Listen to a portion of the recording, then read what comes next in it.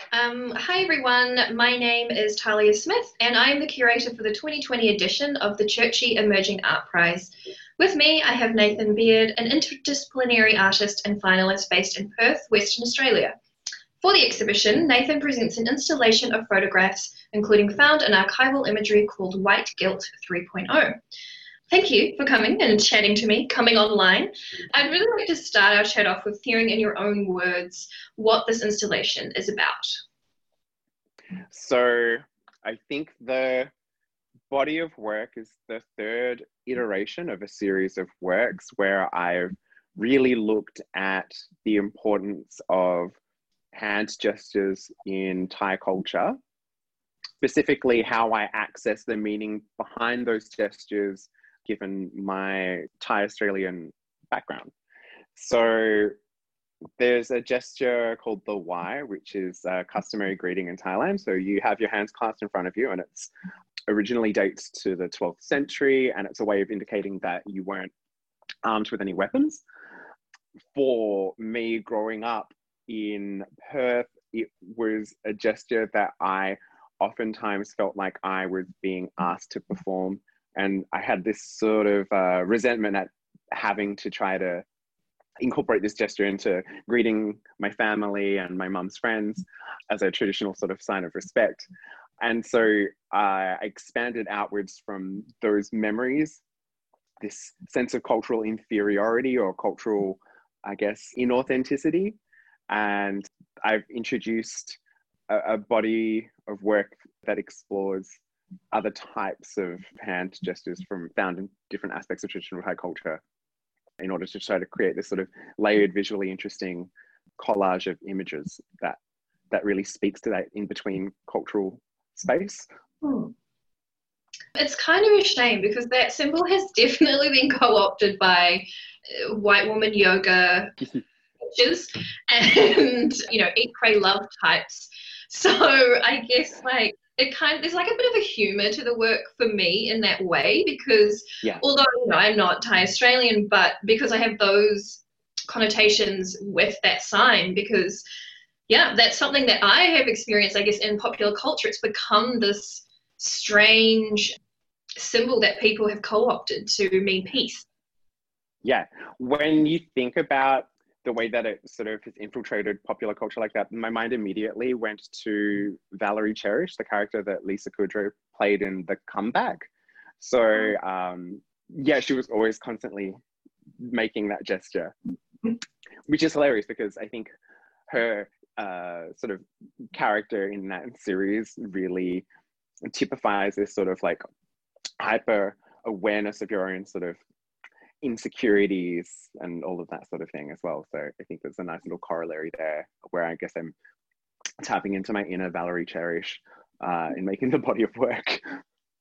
I think also with your practice and in this work in particular, what resonates with me is, I guess like that cultural struggle. I have felt that a lot of inauthenticity and what it means to be, a good, in my instance, a good Pacific girl, or what is a good example and what is a bad example, and trying to fit into these like strange kind of Western ideologies that are always pushed upon us when we're growing up. And I think that is something that we all in the diaspora kind of can sort of relate to each other, like despite coming from such different backgrounds, we all sort of have that struggle with that. I was kind of, I guess, in my own study that I'm doing, and I'm looking at how I enact my culture and traditions while being so removed from this idea of ancestral homelands. I wasn't born there, and so that then adds another layer of distance between me and my culture. I was wondering how you feel that enacting your version of culture plays out in your work, how you enact it or embody it. I think the way that I approach it is, I guess I'm trying to access a combination of personal histories and memories that are triggered by different cultural references, but as they're sort of filtered through popular imagination or popular culture. So with this idea of Thai-ness that I'm always trying to investigate in my work. It has its roots in a sort of unrootedness, if that makes sense, because it's constantly shifting and evolving and hybrid, and a lot of that is due to Thailand's history of having not been colonized, but a traditional idea of Thai culture being absorbed through its neighboring countries as well. And so I sort of approach this idea, this conceptualization of what an authentic Thai culture means with this sense of playfulness and I guess like an elastic sort of approach to it. I think about archives of family photos and how I access those and how other people may sort of approach them as well as sort of like signifiers of the other. Yeah, I guess with this body of work in particular, I'm using sort of decorous things, using orchids and fake nails and layers of like Swarovski crystals and things like that to sort of evoke the sort of aesthetic vibrancy of just the types of signifiers that I grew up with. So I'm thinking of my mum's shrines around her home, her garden, the temples aesthetic that we used to visit. That's really interesting. I think also, you know, I'm from New Zealand and, you know, we have a very large Pacific Island culture. And so like that's really been embodied in the way that, you know, in everything in culture, popular culture and all of that. It has, you know, we have shows from when I was a kid, you know, we had Pacific Islanders that were on the main TV shows like Shortland Street, which is our version of, you know, Home and Away or Neighbours or something like that. And I think, you know, I don't think you necessarily had that kind of experience. Am I wrong or right? Like, were there many, at least Thai characters on, you know, in Australian popular culture? You know, it's to me very whitewashed Thai culture that I have learned to know in New Zealand as well and Australia, rather than authentic, or at least coming from actual Thai people. Yeah, so like I think of the sort of the most vivid recollection of Thai culture as presented in like an Australian media I can think of always revolved around these weird orientalizing and sexist tropes of male daughter brides always being featured in like current affair exposés and things like that. And the same thing about their like, you know, the harsh conditions of their carceral system. So there was always, it always sort of pinged in my memory every time there was a story about an Australian that was like sent to prison in Thailand for drug trafficking or something like that. But I think the media that I'm sort of thinking of that had like a pretty instrumental role of kind of seeing this sort of like fantasy of Thai-ness play out was just the film version of The King and I. So the Yul Brynner musical, the Rodgers and Hammerstein one. It was sort of like, for me, this sense of like, oh, is that an authentic representation of my mum's culture? Like, what is this fantasy that plays out? Like, sure, that makes sense. Yeah. It reminds me of the second season of Top of the Lake. You know, it did get criticized for the fact that it was still doing these old tropes of, you know, these like poor Asian woman being forced into prostitution or the old drug trafficking and that kind of thing in Australia, and this like dark underbelly that is apparently there. I'm not saying it doesn't exist, but it was more like the same old kind of trope all the time, even as recent as a couple of years ago when that was, or 5 years ago or something. Yeah. It's within the last like 4 years, so yeah. So, you know, it is kind of and a shame because that's a New Zealand director, but it is kind of I don't know, it's strange that we just fall back so easily onto that kind of trope because we have no other way of how can we create a character that is just a character that's just living their daily life? You know what I mean? Like, it's always like Yeah. dark and mysterious. Like, they can't just be Joe from next door who happens to also be Thai Australian, you know? Like, Yeah. Yeah. I mean, when I think about the sort of impulse that I wanted to have when I was sort of exploring a lot of those themes in my work, I was using my mum a lot as subject and a collaborator in producing works, because I sort of found it was a way of incorporating myself into the works by focusing on her as sort of like a protagonist in them. And a lot of that was this idea of just trying to portray her narrative, and just sort of the circumstances around, you know, how she lives and breathes, and sort of like recreates the sense of home, like Thailand, the country that she left in Australia, through things like her garden and the way that she worships at home in her shrines and that sort of stuff.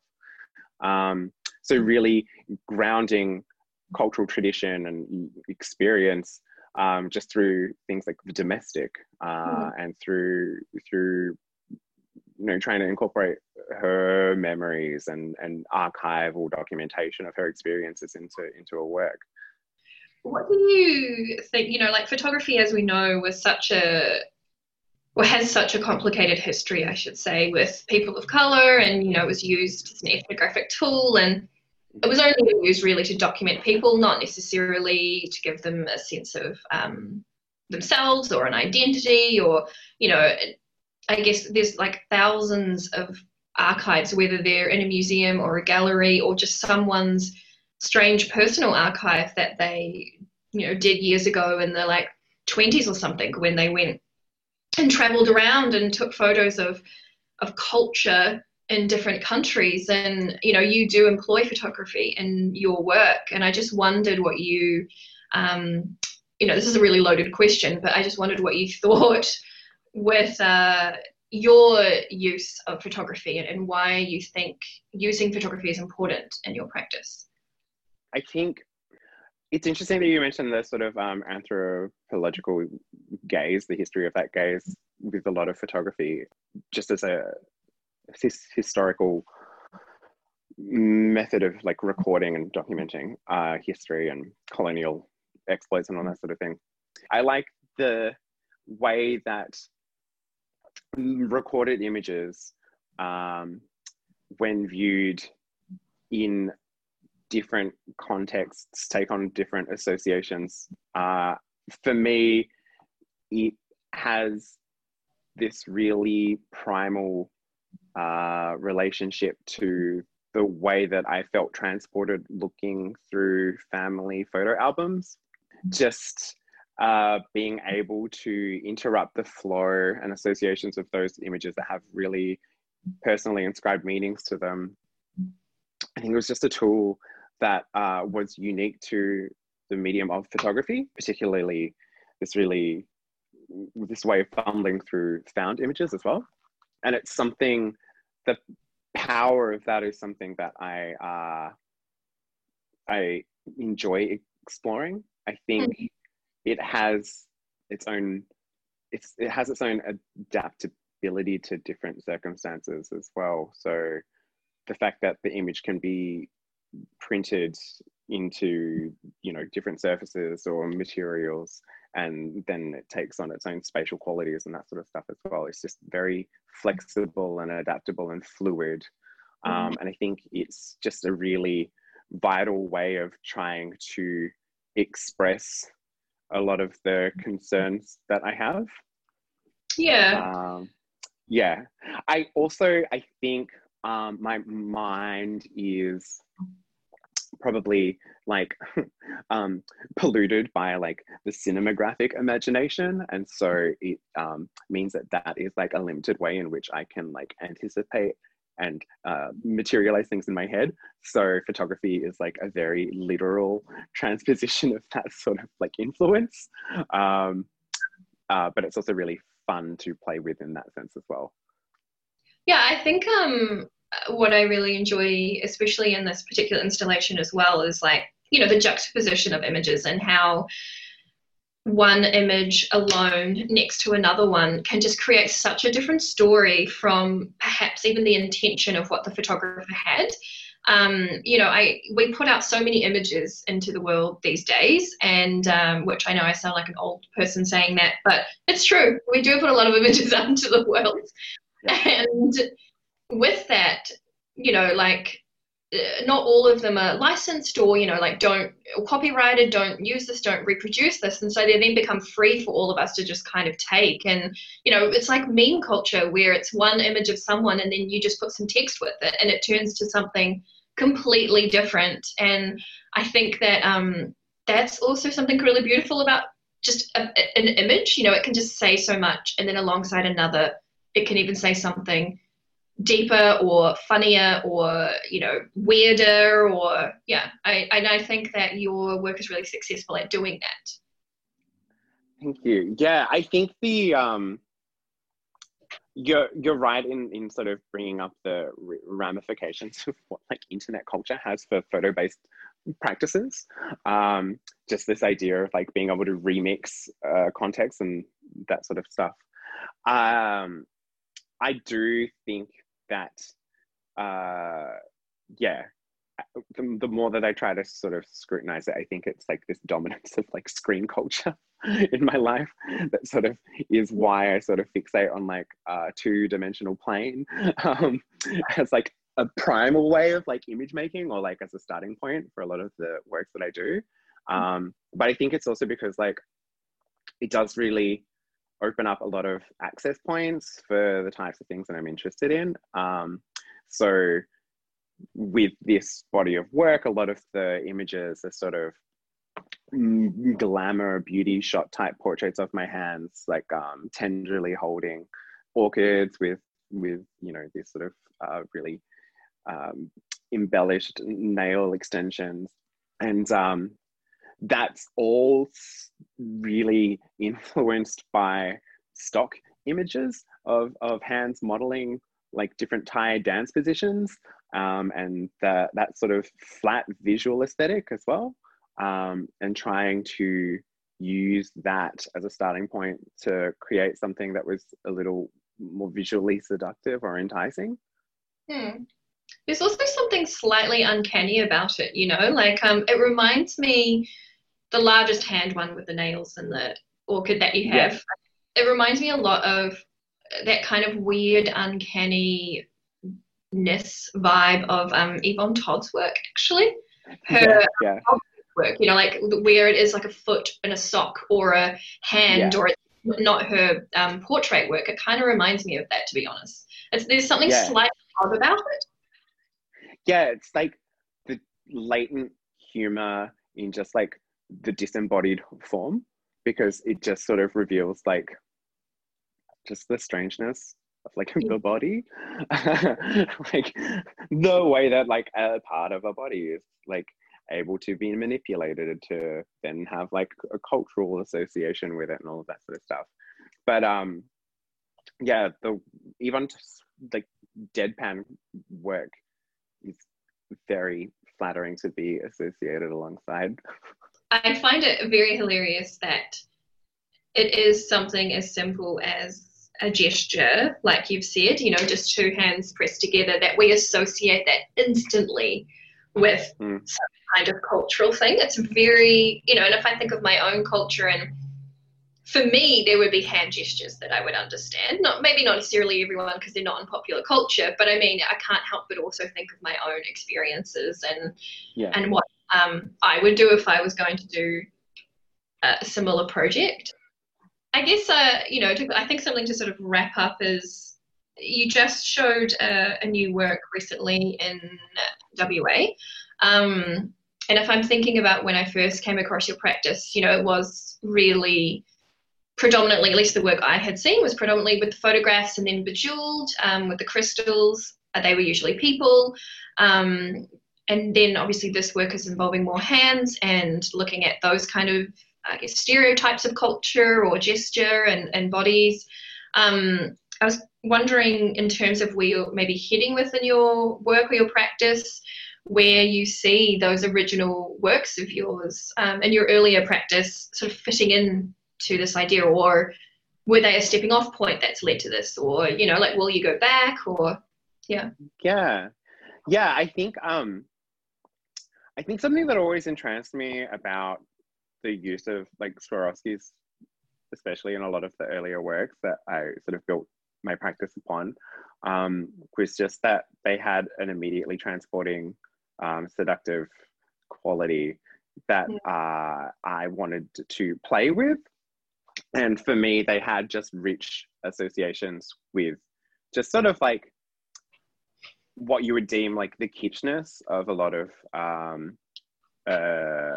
like shrines and marketplaces and that sort of thing in Thailand. They spoke of my mum's family and her own tastes being, I guess, based around just what was pretty, for lack of a better word.